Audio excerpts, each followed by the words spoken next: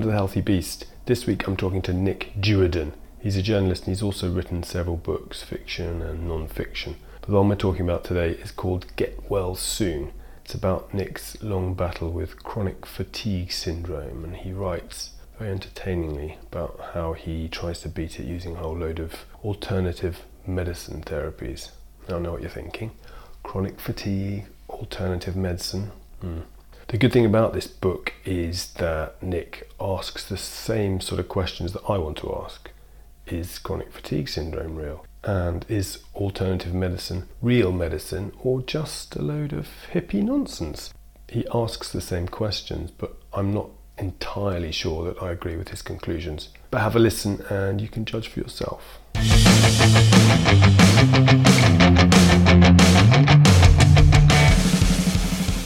Nick Duerden, I've just literally about half an hour ago got through reading your book, Get Well Soon. I really enjoyed it. Oh, thank you for reading. And I didn't expect to. When I hear about alternative therapies, I think it's one of those ones where you kind of pick a side, and I think I'm slightly on the sceptical side. Oh, me too, completely. But that's what drew me in and made me want to read it, because I realised that you were coming at it from that point of view. But for people who haven't read it, you're doing it for a specific reason. Yeah, I mean, this was a book I was never going to write, and I was never going to get into alternative therapy because there was no need. I had no interest. And then about 8 years ago, I think at the end of 2011, I became mysteriously ill. I got flu. The third time in about 18 months. It was really bad, and I'd not really had it before like this. So, 2 weeks in bed, barely able to crawl out of bed.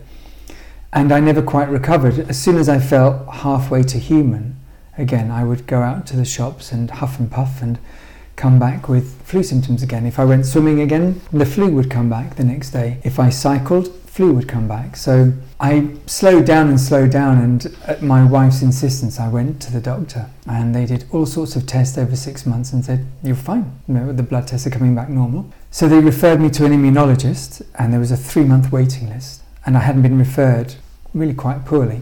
I had no idea what was wrong, so I just ignored everything and waited for it to pass so I could resume normal life.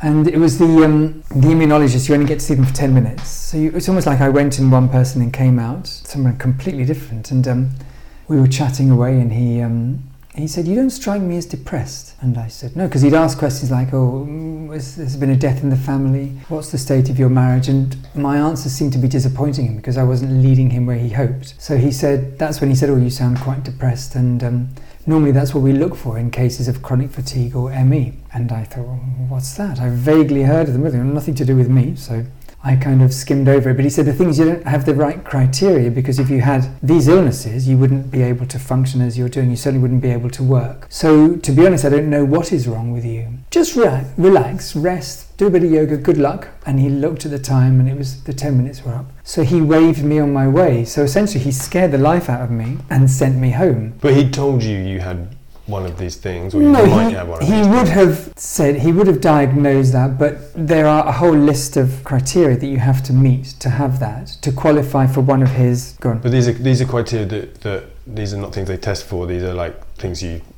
symptoms you report. Yes, symptoms that I report that they discern. So among a big change in mood and sleep, you have something called brain fog, so you can no longer focus on anything. You couldn't work as I was doing. My tiredness was purely physical. If I went out, my body didn't seem to recover. It's as if I'd run a marathon, and I hadn't. I'd gone to the corner shop. But if you have chronic fatigue or ME, the brain fog means that energy doesn't travel to your brain either, so you can't follow the news on television, you can't read a book. And I was watching the news, reading a book and working. So he said, that doesn't quite match up. You seem far more alert to me than you should be. You're talking a lot and you seem in control. You had it, as far as he could see, you had it, but you had like a not as bad version of it. I guess so. I had a physical tiredness. So I had fatigue, and it was chronic because it had been going on for more than 6 months. But there was no cloud above me that he expected to see. There was no depression. So because he couldn't tick the relevant boxes, I didn't qualify for further help from him. So he was essentially saying, well, I don't know what to do. Good luck. So the NHS kind of, I guess, closed the door. I suppose which is why I went to alternative therapy route, down the alternative therapy route. They tend to look at you, and if you're not about to die, Yeah, they're sort of, well, yeah, off you go then. You yeah. seem all right to us. So how you might be in the rest of your life is sort of... Yeah, unless you have something that they can identify readily and say, we can do this for you. I didn't, so I had some really interesting experiences along the way. So he said that he has a course in cognitive behavioural therapy, which doesn't treat the physical symptoms, but it treats the psychological ones. So basically, if you're freaking out over this awful thing that you've got, we can make you freak out a little bit less. So he said, you don't have the full criteria, but come on my course anyway, it'll probably help you. So I had to go through a questionnaire, and I failed the questionnaire. I was too, I'm not sure if happy is the right word, but This is to be depressed or to have both to have CBT. Yeah, it was really weird. So it was because I couldn't go there because I was so tired. We did we did a phone interview, and we went through a series of questions which I subsequently learned is something that everyone goes through. It's the same questionnaire whether you're suicidal, whether you've got cancer, whether you have whatever I had. And so I was very chatty with the woman. I made her laugh a couple of times at the things we were saying. And she said, okay, I'm sure this will be good for you. Everything you've gone through over the last few months, we can help you. I'll be in touch in 2 weeks and let you know what happened, or whether you qualify. I'm sure you will. And she got back and said, I'm so sorry, I've got bad news, but I've gone to my boss and you don't qualify. You're too happy and you're too good and you don't sound as in need of help. And then she said this really interesting thing. Can we do the questionnaire again and maybe think more carefully about your answers? So she was extending me this courtesy, saying, I want you to qualify, but to qualify you need to have over this mark, and I had under it. So I had to try to sound as if I were more depressed than I was feeling, because I wasn't feeling depressed. I was feeling shocked and bewildered and cowed by what had happened to me.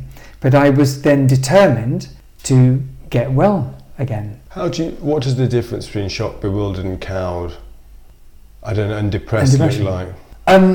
From what others told me, I got up every morning, happy to get up. I went to work every morning. My office was upstairs then, and I loved my work. I could no longer fly all over the world to interview people, but I could interview people via Skype and telephone. And I still engaged with my wife. Our children were 5 and 3 then, and I was still part of the house. Every time I went out and did anything, I was exhausted. So the depression, I don't think I've ever felt depression. If I have, I've certainly had sad times in my life, but I could get out of bed. So lots of the questions were, when was the last time you felt suicidal? And I thought, well, unless I'm fooling myself, I haven't felt suicidal. Do you have difficulty getting out of bed? No. Do you have difficulty sleeping? No, I'm exhausted. I sleep all the time. Not a problem. So, but you're working, yes, and you meet your deadlines. Yeah. And what do you do when you're not working? I read. You read books, yeah. All the way through, yeah, and you don't forget what's going on in them. No, you don't have chronic fatigue as we understand it. So then I would say, okay, well, what can we do? And then again, I'd hear the same response. I don't know, but look, good luck. It's a tough one to understand, I guess, because obviously reading this through the book, you're aware that you've achieved quite a lot during this time when you've written the book. You've worked. There were times when you had to work a lot less, right? Yeah.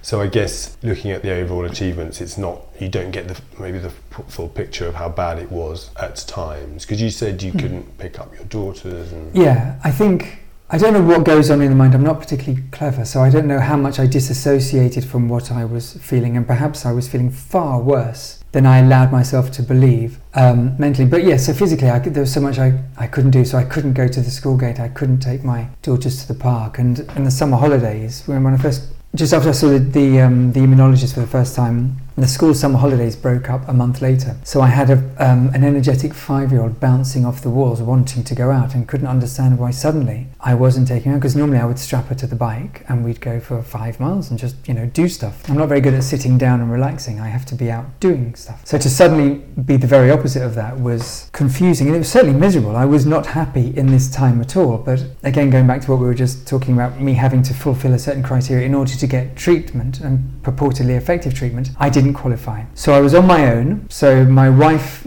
did an awful lot of research for me online, because you Google, am I ill? Google is very good at scaring the crap out of you, and it worked. The very first time I did look, I read headlines like "Living Hell, No Known Cure." So I thought, is this me? No known cure? At my age, I felt a long time. You were early 40s. I was 42, I think. Yeah.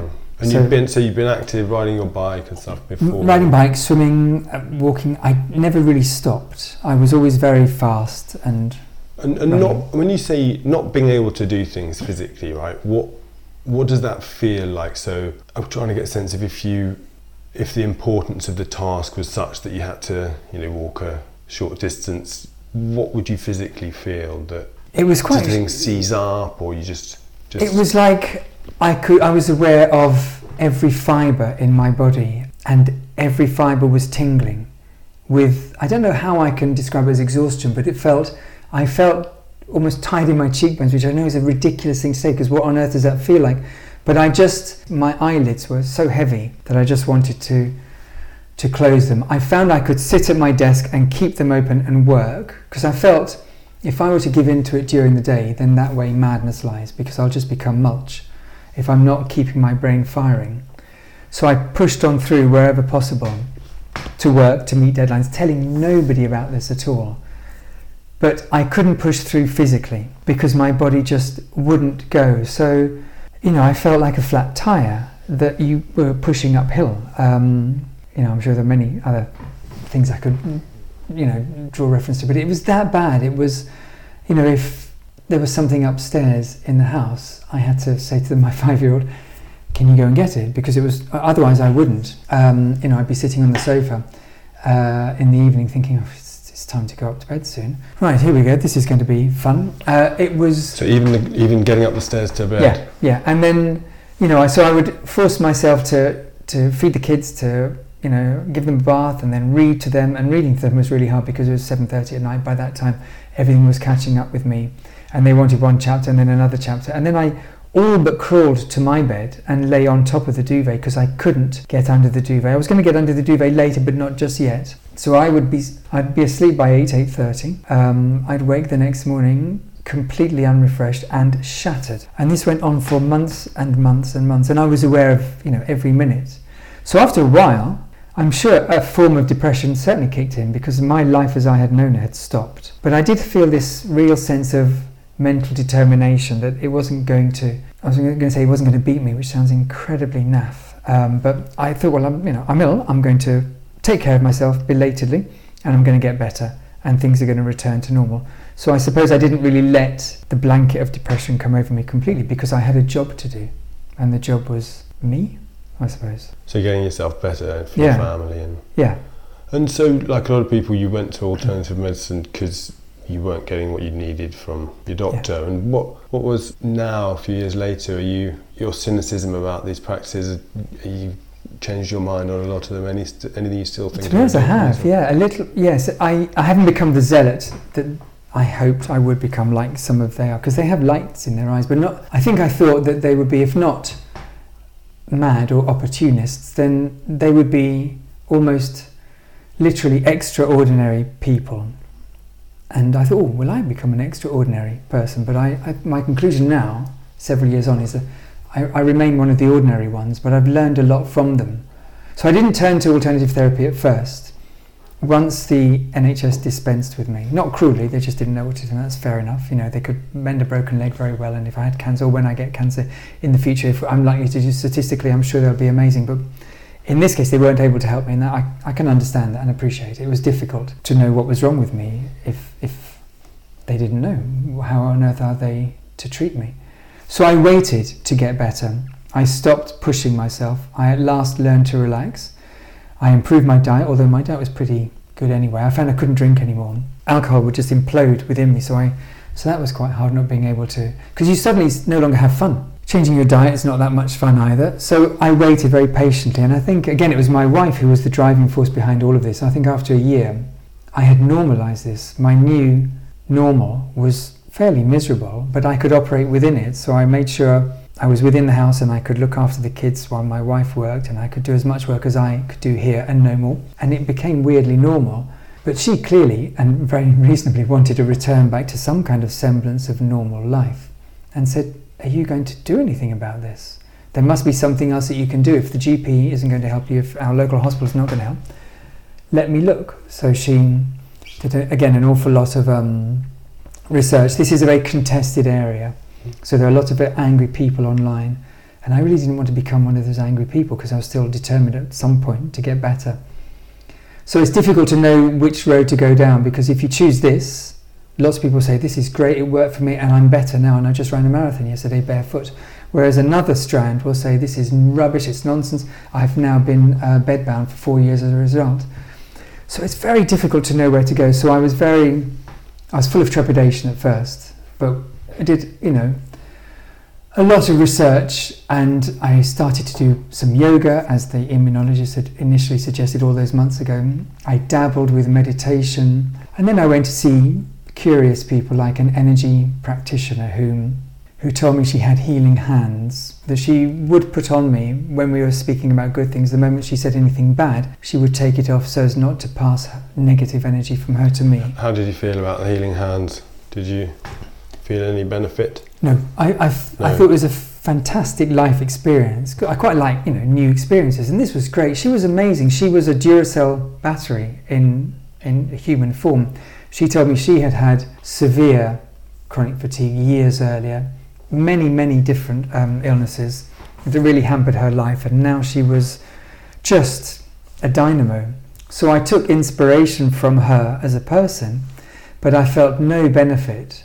And she said something along the lines of, 6 to 12 sessions with me and you'll be good to go.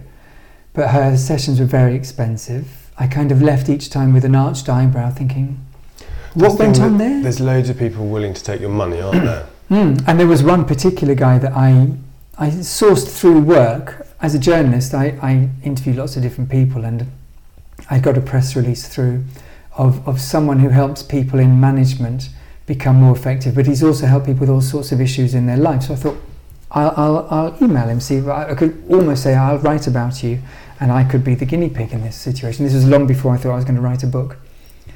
And I can't help but conclude that he was slightly opportunistic. He said, of course I can help you, come along to one of my management seminars. But I had to reiterate what I'd already said in my first email, that I'm not a manager. I go to work in a pair of sweatpants and I'm quite tired. And I wondered if you could help with that. He said, oh, I see, okay, well sometimes I do work one-on-one with clients who have health issues, and I'm sure I can help you. And because I'm quite busy, we can do it all in a day. How does that sound? And I quite like the idea of getting well in a day, because I'd been ill for about 18 months at this point. And yeah, exactly. I thought, well, this will fit. I'll be back in time for dinner. I can cook for the girls. Yeah, then we'll go swimming. Let's see. But he didn't address the fee, so I had to go back very politely and say, look, this sounds fabulous. I'm in. How much, if you don't mind me asking? And that was £6,000 for the day. So I didn't take him discount, or is that for all I know, it was even more expensive. He was giving me a good discount. Think about all that money. He must be good. He must be. And I looked down the sofa, and then I looked down the neighbour's sofa, and I couldn't raise the money. So so there you kind of felt, really, £6,000 is an awful lot of money. It's a leap of faith. And I think even if I could afford it, would I really spend it on that? Because would I be better? I don't think so. So there are definitely some opportunistic people out there. But a lot of these people I met were incredible. That a lot of their research is scientific based, and they do bang on about this a lot. I think they are aware. Which ones? And a lot of the various ones you saw? A lot of the meditation talked, they didn't just want, because there's such an air of falafel and open-toed sandals about so much of alternative therapy that we just laugh at. And so they would come along and say, well, no, this is true. We've studied for years, and if you go to even your doctor will corroborate that this does it. It lowers cortisol levels, it makes you relaxed more, it rejuvenates. They still didn't know what was wrong with me. There's some kind of mitochondrial misfunction. So my cells that produce energy don't produce energy as fast as yours. So because they don't know how to overturn that, most of the alternative therapies I indulged in taught me how to live with it, and that if I could lower my reaction, my responses to it, then perhaps my body would be in a more healing state for longer. And if it's in a healing state for longer, you get better, faster. The body is very, very good at healing. And that does make sense. So if you're in a state of constant anxiety about what is wrong with you, you're not going to bound out of bed the next day. And what I found that their optimism and that their drive was infectious. The NHS had ostensibly and effectively said no to me. And these other practitioners were saying, if not yes, then maybe. And I did them intensively, which I guess speaks a lot to how impatient I am. So I went from one to the next, to the next, to the next over the course of a year. And again, it was my wife who said, you're getting better. Are you aware of this? Because we went out on Saturday and Sunday and you were fine, and normally you wouldn't be. So I think I was being infected with this optimism, this kind of can-do optimism that didn't seem as ridiculous or as fanciful as I had at first feared. But I think there's a lot to be said for healthy, charismatic people spreading that feeling to others, getting them to live positively. There's nothing wrong with that. I think people's perception, I think I'm probably like a lot of people with it, is when you talk to practitioners, they have this sort of militant approach where they feel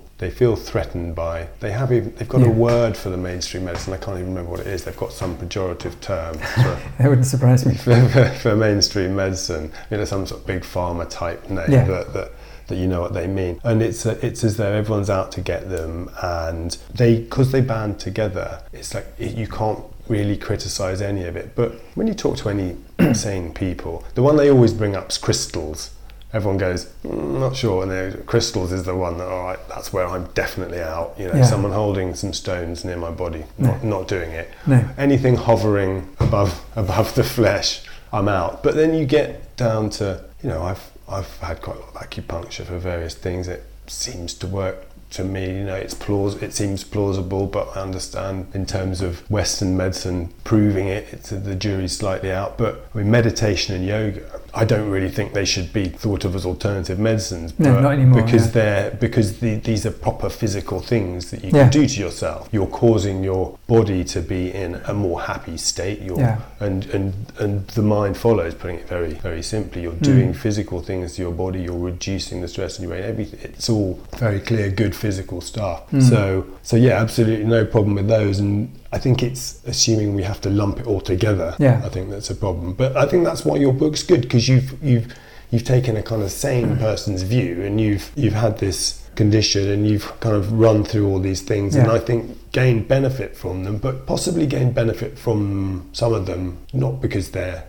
scientific medical therapies, but because you've had a positive experience with someone, and there's nothing wrong with that. No, nothing wrong. And if it works for you, why be so critical about it? And so many people are critical about it. They did help me. They didn't get me better, but they led me on the path towards getting better, and they made me think about it positively, where I had been in a fairly negative state for years by this point. I went to one guy who I mentioned in the book, who does something called fuck it therapy, which is quite, which is a really clever way of approaching this, because so many of us approach these things with caution. And he was telling me, he's a former advertising executive, so he's quite clever at targeting people, and he knew that many people would be put off by a lot of alternative therapy because of the whole crystals thing, and the big question mark that hovers above so much of it. And he decided that if we call it fuck it, let's just go for it, just relax into it, we will be attracted by the rude word, and we'll think, maybe this one is for me, maybe this one will work for me. So I went along thinking this is going to be quite funny and silly, but it wasn't. It was,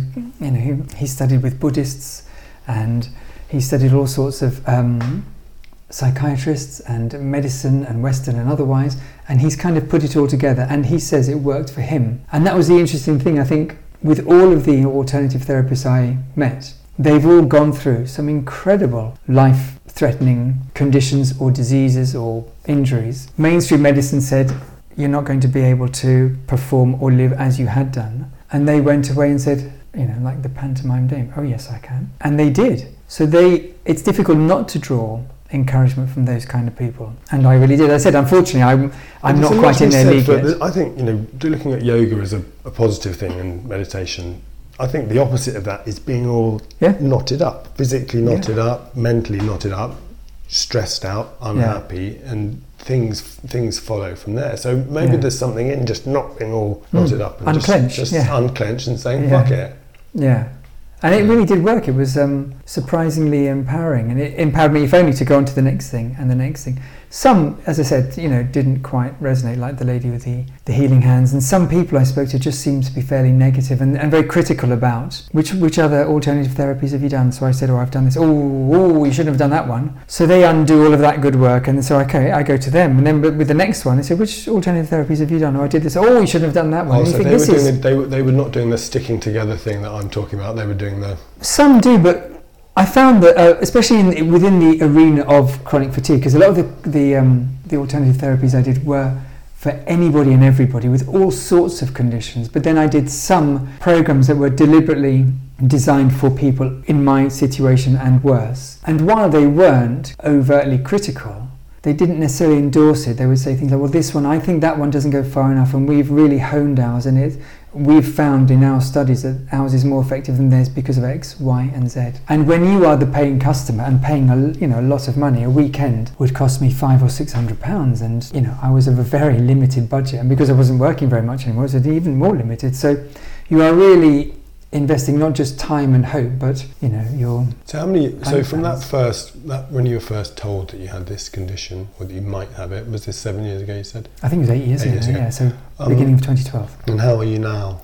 I'm much better than I was then. Mentally, I'm much better. Physically, I'm much better. My body still doesn't work as it's supposed to. Diet has had a big impact. Because it's not. We need a lot of energy to digest our food, and because my body seems to be not particularly good at regenerating energy, I struggle with that. So you get a I sense eat much lighter. You get a sense that it's just left your body with depleted energy. Yes. And that's something you have to live with. That flu strain that I got 8 years ago seemed to be a particularly bad one, and my body didn't manage to quite expel it, or it's harmed it in some way.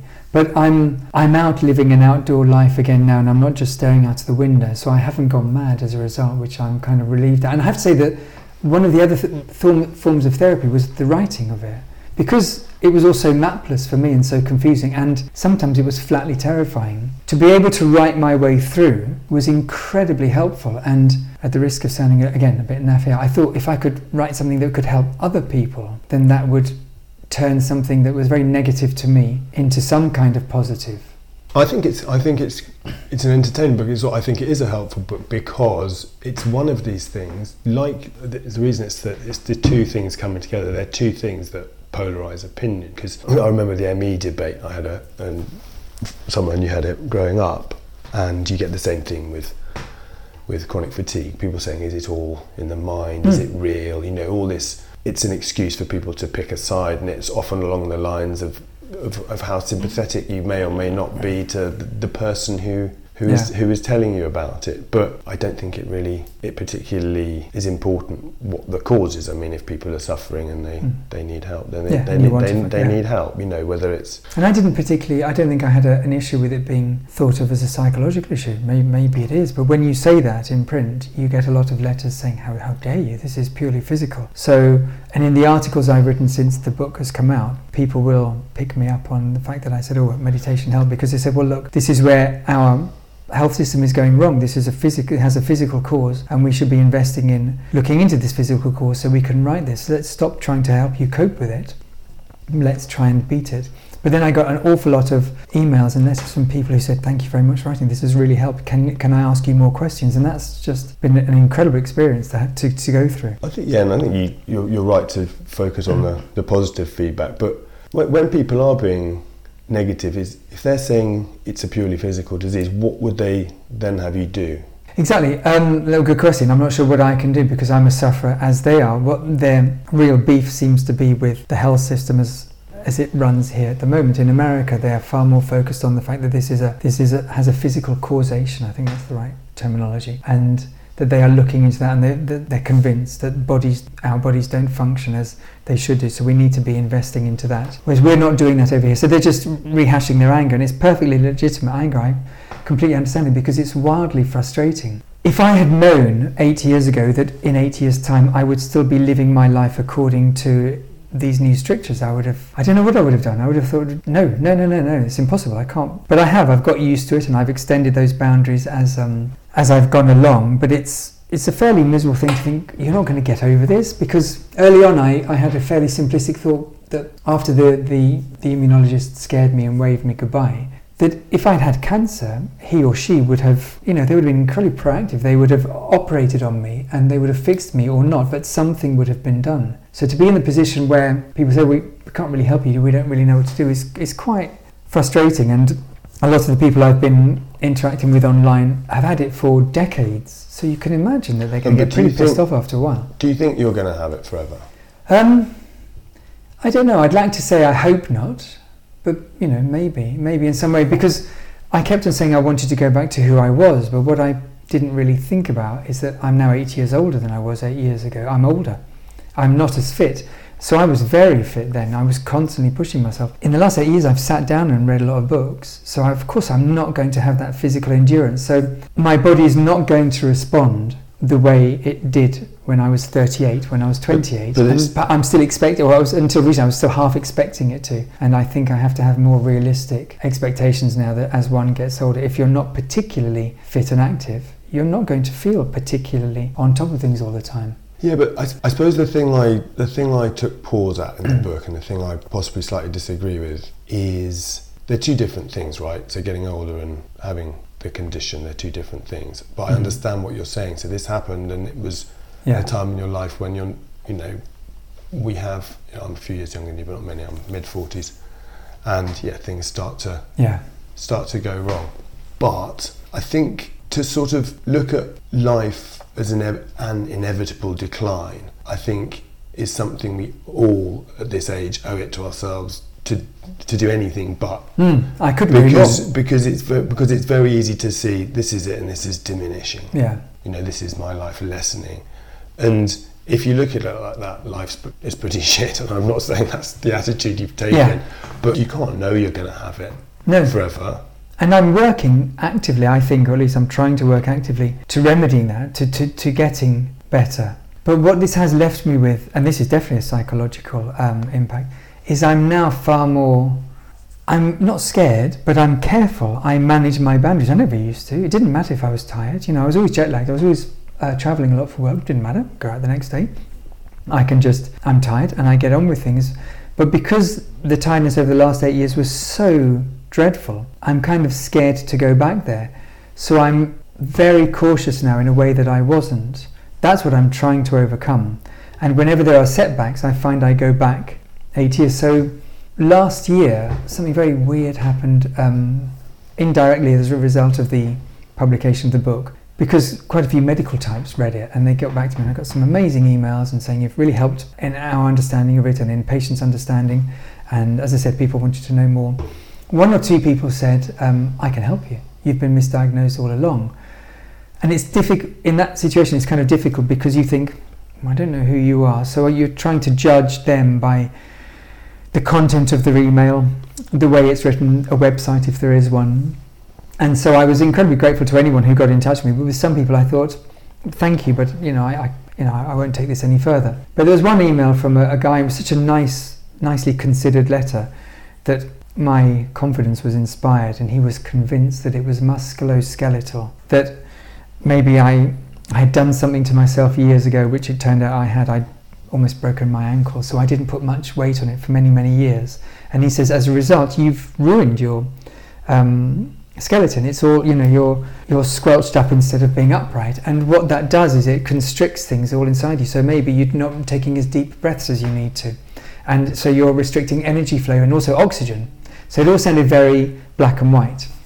So I thought, okay, I'm going to investigate further.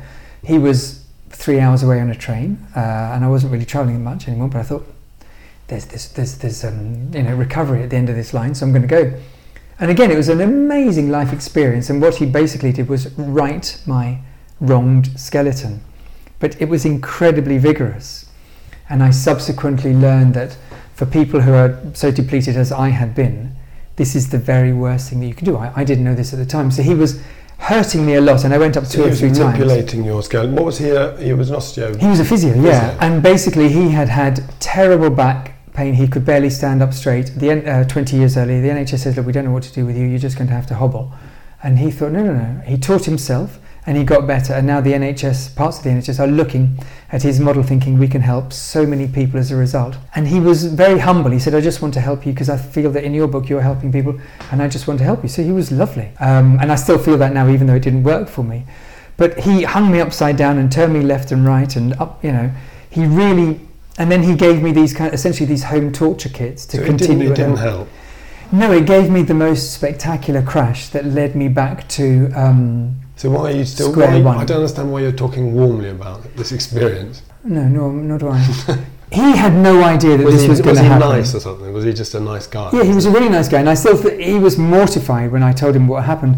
Basically, I started to feel as if I had no energy again after a week or two of seeing him, and because I was essentially hurting myself every night on his direction, manipulating various pressure points. It was too much for my body to take. This is something I learned subsequently. And I was destroyed just again going to the corner shop. I'd come by thinking, oh, for Christ's sake, I feel like I did 8 years ago. And all of that, that mental turmoil came back. And I guess I must have panicked, and somewhere inside of me I catastrophized, which I never used to do before I was ill. But because I now had this touchstone of 2012 was the worst time of my life, I'm not going to go back there. So to suddenly find myself back there in the middle of trying to get better was not great. And I was very depressed then. I mean, I had an awful few months last year. So this was after you've done the book, you've done this thing, and then things have got worse. Yeah. And that was a circuitous, very long-winded answer to your question, saying that we accept that when we get older that we're winding down and things are going to be worse. We should strive. I am striving to get better, and this was an example of striving to get better. This fella is going to fix me. I think, well, what's not to like there? And it didn't. So now I'm even more cautious. So I don't know how to take that extreme sense of caution I have. That's invisible. Most people don't know it's there. But I'm, if we talk about going on summer holidays, I think, how much are you going to knack me? Can I do this? Should we go out on Saturday? Or I'm constantly doing mental maths, see how much I can push myself without feeling dreadful again. It's very difficult to do that when I've gone to see people who are going to make me absolutely 100% better, and then it makes me 95% worse. I don't know how to separate that. And I don't think there would be anyone who could make you 100% better. But when it's at its very worst, so 2012 and then last year, what's the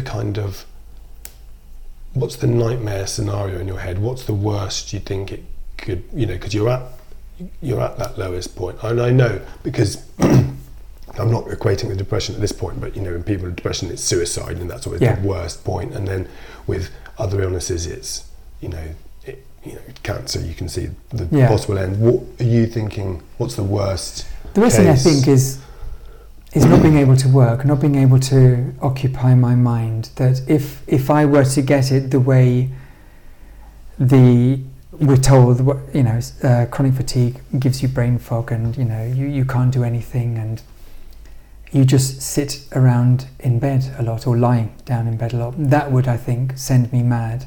Because I wouldn't have any real function. I'm able to stimulate myself mentally. I miss riding my bike for hours a day and swimming a lot, and I've learned to cope without that. So I don't think I could sit at home and watch Jeremy Kyle. This inability to function professionally is this identity that your identity is wrapped up in it. Yeah, I'm fortunate enough that I like my job and I want to keep it, but also obviously I want to be there and present for my wife and kids. We've always had a lot of fun, and I want to. And when it was very dark, I stopped having fun because I spent all of my effort on trying to get better. So after that relapse, it was weird. It was really hard, and that was depression. I'd never felt anything like that before, and I found myself calling, because I was panicking, calling I think the anxiety lines, and they were busy. So he said, please call back later. So that was quite interesting. If your problem's urgent, obviously. It was fascinating, because I thought, because I'm so painfully self-conscious that I can't just call it. I have to almost go outside of myself and look at myself calling, thinking, good God, this is you, that you're in this position. So that was spectacularly bad last year, and it was so unexpected, given that. But that's the only time that you've looked at it yourself and thought that's depression. Yes, and then How long did that last? The relapse lasted for many months, and the depression lasted for maybe a month and a half, 2 months. It was awful. And then I did that CBT test again, the questionnaire thing, because I thought, well, everyone says cognitive behavioural therapy helps. So I thought, well, let's see if I can qualify for it now. Pass this time. I passed with flying colours. Every cloud. Every cloud, exactly. But that was weird, because I went to have it, and the woman was very nice. She just wanted me to get on to antidepressants, and I said, well, I don't really think I need pills. And she said, no, I'm just putting it out there for you. And she put it out there a lot, an hour's session with her, and half an hour would be on why I should take antidepressants. And I thought, I'm not going to go that way, and I got better by myself. So I'd waited 8 years for CBT, I finally got it, and I thought, I didn't need it in the first place. So that's slightly disappointing. But not just disappointing, it makes you feel quite alone and lonely, because you think, who do you turn to when you're not feeling really well? If I'm awkward enough to have this weird condition that's not quite diagnosed, nobody fully knows how to treat, what do you do? You made a film reference that I didn't understand. I liked the Trading Places one, film reference in the book. Right, yeah. But okay. you made one about, yes. It's a film I've seen a long time ago, but you said you were Jack Lemmon in The Odd Couple. Yes. You wanted to be Walter Matthau, and I can't remember what were the it's one of my characteristics of the two. Jack Lemmon, Walter Matthau is the alpha male. Yes. Jack Lemmon is the beta. So, Walter Matthau, he's a sports journalist, and he bets, he gambles, he drinks, he has fun, he dates, he goes out and dates people. Jack Lemmon will catch a cold if anybody passes him with a cold. He's sinus problems, his wife has left him and he can't get over her and he's suicidal, and so he's very fragile.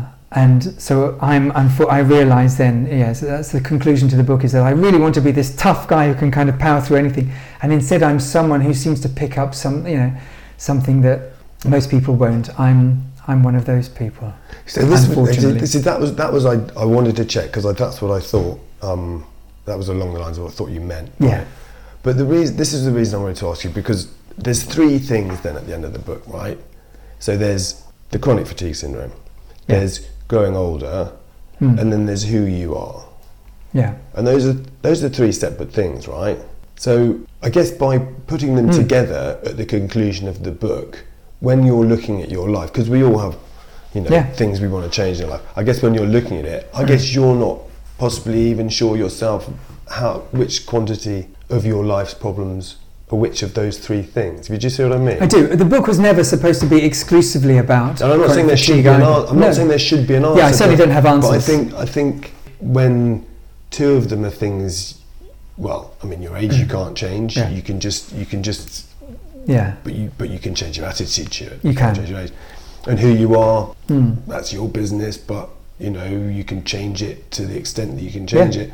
And then there's the chronic fatigue. So I guess not knowing how much is due to which is informative as to how you make your decisions, possibly. Yeah, absolutely. And obviously you're influenced by what happens to you in your life. So the book, it wasn't just about the set of symptoms that I had. It was looking at, or at least it was trying to look at, what happens to life when life suddenly becomes complicated. And we all know all our lives will become complicated for one reason or another, and it's how you cope. So I had this thing that was no known cure, living hell, and I tried my best to make sure that it wouldn't be living hell, and I think in that sense I've succeeded. And my life has now, I said, I'm going on holiday again, I'm back on my bike again, not swimming anymore unfortunately, but I have found my way through this, and I've negotiated out my way through it, which all of us will have to do at some stage in our lives for some reason. And I found ways to find strength through, the book is basically about my, a very fortunately good marriage. That my wife was there, and it sounds amazing. Do the book, by the way. It kind of brought us together again. We had again. It's difficult not to fall into cliche at some point. That we've been together a long time.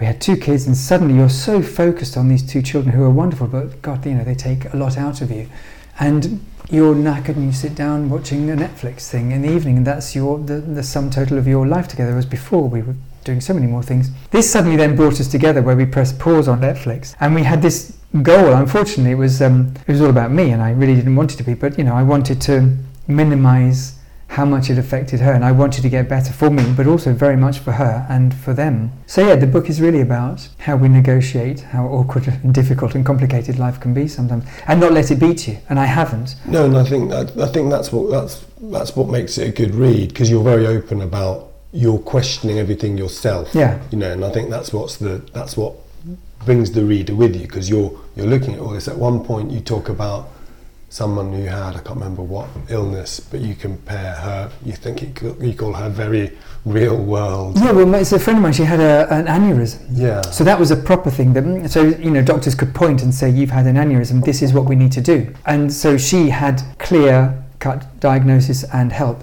and I didn't. So it was difficult. It was like you said before. Lots of people think, "Oh, this is all in the head," and they start to, almost frown at it. It's very weird being in this position, having to defend yourself, and I didn't really want to.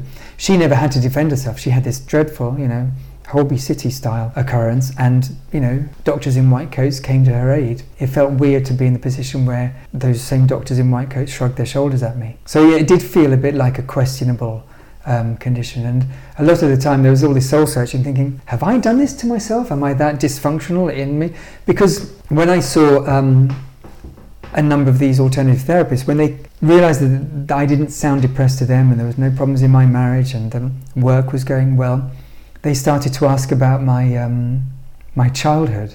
So they wanted to know, a hypnotherapist I went to see asked me if there was any trauma in my life before I was born.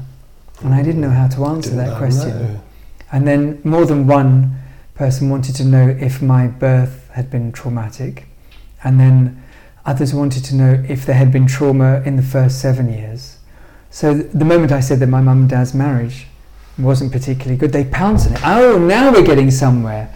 And I thought, oh, is it their fault? Am I this wildly dysfunctional product because my mum and dad split up? I had no idea. I'd never really thought it affected me properly. Obviously, I'm aware it must have done in some sense, but I always felt I coped fairly well, because we do. You only know what you know, and we're a single parent family. It was not a big deal. So yeah, they were constantly trying to find, this is why you're sick. That's why. If we sort this out, then you'll be fine. And when I consulted, late in the book, I consult the psychotherapist Susie Orbach, and she says, you should have come to a psychotherapist a long time ago. You don't need to bother with, perhaps with so many of these alternative therapists, although fine that you did. But if you had come to see a psychiatrist or a psychotherapist, then maybe you would have become better sooner, which suggests then that it's mainly a psychological issue. And then, of course, as we said earlier, other people think it's a physical. For what it's worth, I've always thought it was physical, but what do I know? Do you want to change the person you are? Yeah, to an extent. And then life comes back and I find excuses. So no, not to an extent, I do. So but when I did all of these... Do you change the person? Do you mean change the person you were, or change the person you are now? I want to be more mindful about my health, and I am to an extent. So I eat very well, and I'd like to go to a regular meditation class. I'd like to go to a regular yoga class. I'd like to do whatever else I'm supposed to do that's good for me. And I find excuses not to. I find things, I've always got a lot to do. I read a lot, and I want to read a lot, and I want to go out on my bike, and I've got to do this before the kids come back from school, and then I've got a deadline. These are all excuses, and I'm aware of that. And I find that unless I sign up to something and pay, that helps. So I think, I've paid, I've got to go now. I find excuses and don't do it. Hopefully in the same way that everybody else always had, that I guess that's why there are New Year's resolutions, and that's why we all give up our New Year's resolutions on the 5th of January, because we can't be asked anymore. But on the 1st of January, we are going to do them. And I find that I'm still there, and I'm a bit disappointed in myself, given what I've gone through. I would have thought it's worth the extra effort. So I make the effort in fits and spurts. So after my relapse last year, I was suddenly doing 20 minutes of meditation twice a day, and I'd stopped that long ago. But I'm panicking, so I revisit it. Do you think so? Is it the sense then you think that if you do too much, it's counterproductive and it robs you of energy? I'm scared. If I can't do too much, I have to be really careful. So if you were to do something, if you were to be forced for some emergency to do something far more physically demanding than you normally do. You think you'd be paying for days for that, or if not weeks? Not weeks. So my instinct now is to say no. Before, I never said no. Yep, of course. Can you do this? Yep. Can you go there? Short notice? Of course. Really tight deadline? That's fine. So I could never say no, because it was all exciting and fun. And I'm now noticing increasingly I say no, and I think that's a fallout of what I've gone through. It was very, very unpleasant for several years. And then I very slowly got better. I'm so grateful and thankful and relieved that I'm not there anymore. And Christ, I don't want to go back. It's not the right attitude to take going forward, because then I'm being this cautious person that I'd never been before, and I want life to be as open to me as it used to be. So I haven't yet found that balance. There's another thing you said at the end about how you were sad that don't want to misquote you, that your daughters wouldn't know the person you once were. And that made me think as well, because I thought, well, I mean, our kids never know us as young. That's very but true. I guess we transmit what we can to them as we are now. Yeah. And I suppose that goes down to the point of not wanting to see ourselves as diminished. And I think I kind of think we all owe it to ourselves, I don't know, to remind ourselves of that. Because, I mean, I think how we view older people, I'm not putting us in that category, but, you know, that's obviously something for the future. I think the way the attitude we can take to older people is unfair, really, and seeing it as, you know, you're listened to less, you're less important. I think we need to turn it round and value. I think it is turning round as well. And value age and wisdom. Baby boomers are not going quietly, and they're rewriting the rules for retirement age now, which is a huge positive. Yeah, because you know you don't have to diminish intellectually, other than forgetting a few things that you're probably better off forgetting anyway, and physically, you know, I think we've all got to manage it. You know? Yeah, and you're right. When I said that in the book about sorry for my daughters, I think ultimately I'm sorry for me, because they're not going to miss anything they don't have. I imagined it would be better if I was hammering home to them the many benefits of or the pleasures of getting on a bike and just going somewhere while we were on a bike, rather than me sitting on the sofa saying, oh, we should really go on a bike. So, you know, we've done it in small. We've cycled around our neighbourhood rather than for miles and miles and miles. But yeah, we would always do things. We were very active as a family, and my wife certainly notices it. You know, every weekend we would get on the train, go into town, or get in the car, driving to the centre of town, because I grew up in London and I love London, and she's Spanish, so it's nice seeing London through her eyes. So I've never really taken it for granted. So we now live in the suburbs, and I wanted my children very much to grow up with what I had and to show them. The last 8 years we haven't. We live in a very busy suburb here that's got every shop that they could want, and the 13-year-old has really lost to retail therapy anyway. She doesn't need to go to Covent Garden, she's got it all here.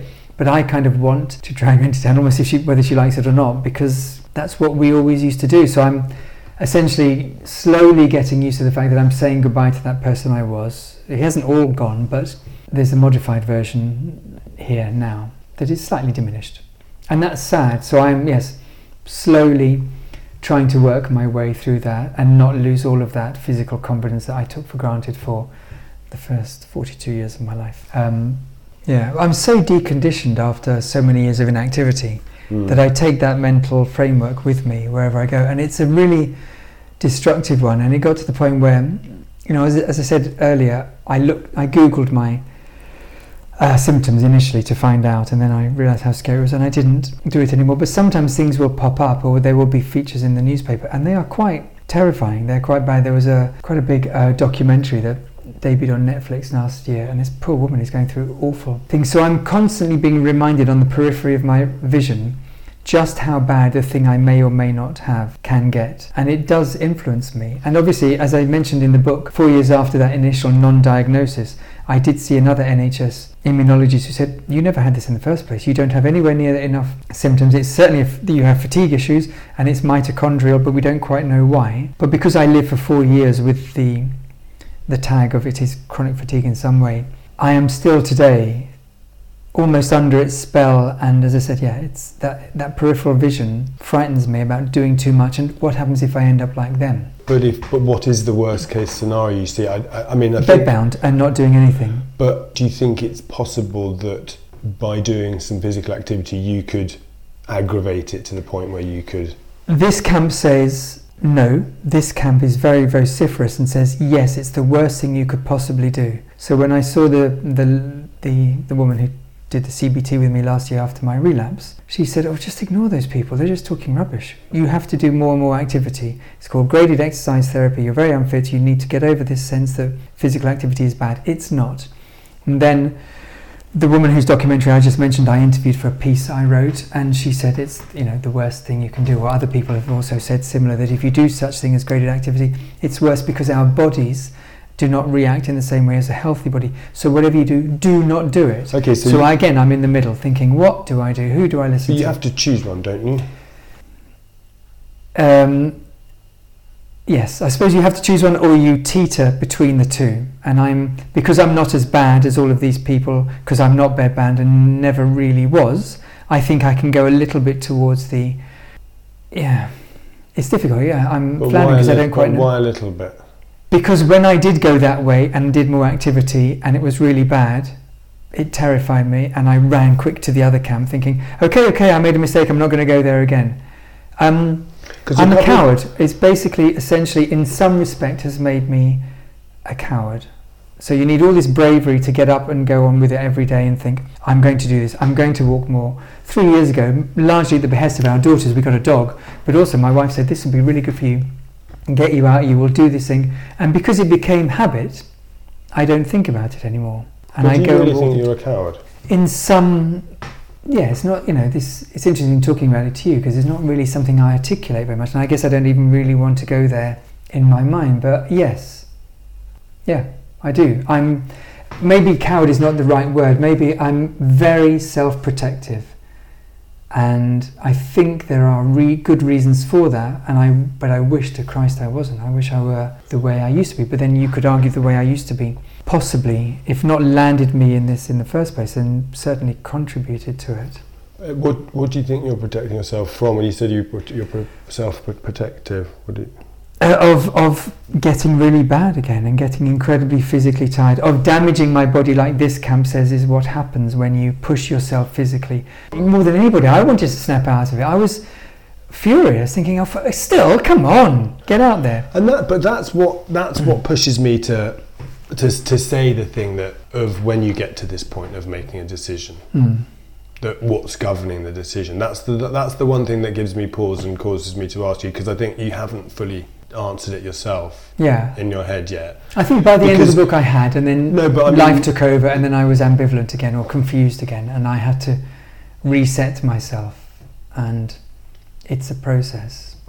What I need essentially is to employ somebody like you to give me a kick up the arse, and my wife has been that role for a long time, because I will take the easier option. Do you know what? But I mean, again, because you've mentioned that, I do. I mean, part of me thinks. I mean, it just sounds like some kind of old-fashioned boot camp thing. But I think the body. Again, this is based on experience and a little bit of reading rather than any medical knowledge. But the body, it adapts to what it does. So if you don't do physical activity, you're tired and you're bad at physical activity, and then you start doing it, it's uncomfortable, but your body gets into the habit of doing it. And neither of us knows what would happen if you were forced for some reason. If you had to rescue one of your daughters in an emergency rather than just a school run, you had to do something like this, and this was sustained over a number of days. We don't know. Your body might adapt. And it has. That's the curious thing, and that goes again back to the argument of whether it's physical or psychological. On holiday, I'm much better. I'm still getting very tired because I do more, but I do much more on holiday than I would here. And our conclusion, again, it's not a medical one, so my wife and I could be talking nonsense, but there's a lot of bad memories here, because that corner shop was the one where I could barely make it home 8 years ago, and going to the shops on the bike with my younger daughter, and I had to carry on the bike. I just didn't have the strength for it. So this neighbourhood is a neighbourhood of my unhealth, my declining health. If we go to holiday to somewhere in Italy or Greece I've never been to before, I don't have that barrier because I never walked down that road before. So there's this, something happens, and I think it's a purely psychological thing, thinking I'm going to be fine. I still do, as I said before, do get very tired because I'm physically unfit, but I find I do more, and the hangover is nowhere near as bad as I had anticipated it. So I try to bring that mindset back, and I do, and each time I come back from a holiday, I do better than I was doing before. It's a really gradual process because we can only afford to go on holiday once a year. Ideally, I would live on holiday, and I think I probably do much better. But it's interesting, isn't it? That, as I said, just walking around here, all these memories. There's all these which I'm not consciously aware of, but they are there. I guess it's a pattern of you've yes, I'm got in unhealthy patterns. From doing it for a long time. And talking about it to you, bring it out in there. I'm amazed that I have been careless enough to let myself fall into this pattern, because I was never going to. But then you can see that if your body performs on holiday to Yeah. again, as well as someone who hasn't done much physical activity could be Yeah. expected to, then that's got to inform you that the body can work. Yeah. I think ultimately it comes back to the same thing, feeling that pure and total physical exhaustion is so unpleasant and takes such a long time to overcome that I do my best to avoid it. And because I've arranged my universe accordingly, so if I have a job in town on Wednesday and today is Monday, I won't do too much today and tomorrow, so I have the physical reserves to get me into town. Because if I did too much, but as you said, because work, is so important. So if there's a job on Tuesday and Wednesday, I will do it and suck it up. But I will feel dreadful on Thursday and Friday. Maybe not dreadful, not good at all on Thursday and Friday. But say you've got 2 days at working on a Monday and Wednesday. If you do something that's physically beneficial but restorative, yoga, to return to, I think it's the best example of things like that. Would that lessen the impact of the 2 days either side working, or would it help you recover from one and help you prepare for the next? I don't know. Again, there's two schools of thought that I keep on returning to. I can tell you that from my own perspective, the physical tiredness is so extreme that I don't feel strong enough to do the yoga. Many times now I will push through my entire 10 minutes, but I will push myself through. But it feels like, again, this is histrionic, so I'm a bit wary of saying, but I feel like I've been tenderised by cricket bats. I can feel muscle aches everywhere because I went into town the other day. And you think, really? Is it possible to feel this bad, even though I am unfit? All I did was going to Covent Garden, Soho, or whatever.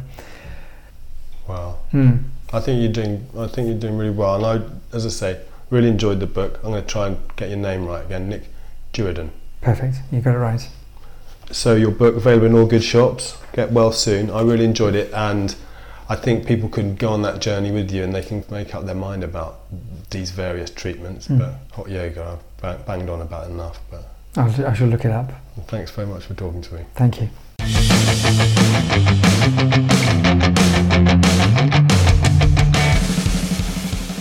Thank you very much to Nick Duerden. Find out more about his work at nickduerden.co.uk. That's NICKDUERDEN.co.uk. Healthy Beast is at Healthy Beast Podcast on Instagram. Thank you very much. Goodbye.